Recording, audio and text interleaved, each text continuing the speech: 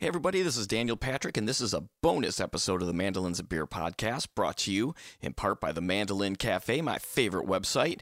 And I'm doing it this week. Today is Monday the 12th. It's late Monday the 12th, but Monday the 12th nonetheless. And one of my favorite mandolin players, John Reischman, released two more brand new singles coming off of his new album, New Time and Old Acoustic, which will be coming out on August 9th.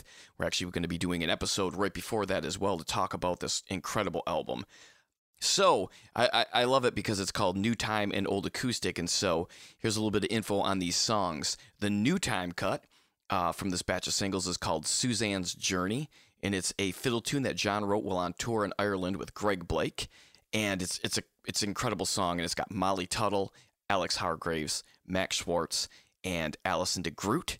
And the Old Acoustic is called Coyote Trail, and John wrote and named this tune drawing inspiration from the local nature trails and wildlife near his neighborhood in Vancouver, BC. This has got Mike Witcher on dobro, Sharon Gilchrist on bass, Sullivan Tuttle and Chris Jones on guitars, and Trent Freeman playing fiddle. So I'm going to put these songs here at the end. The album's incredible. I hope you enjoy these songs. I'm going to start it off with Suzanne's Journey, and right after that, it'll be the Coyote Trail.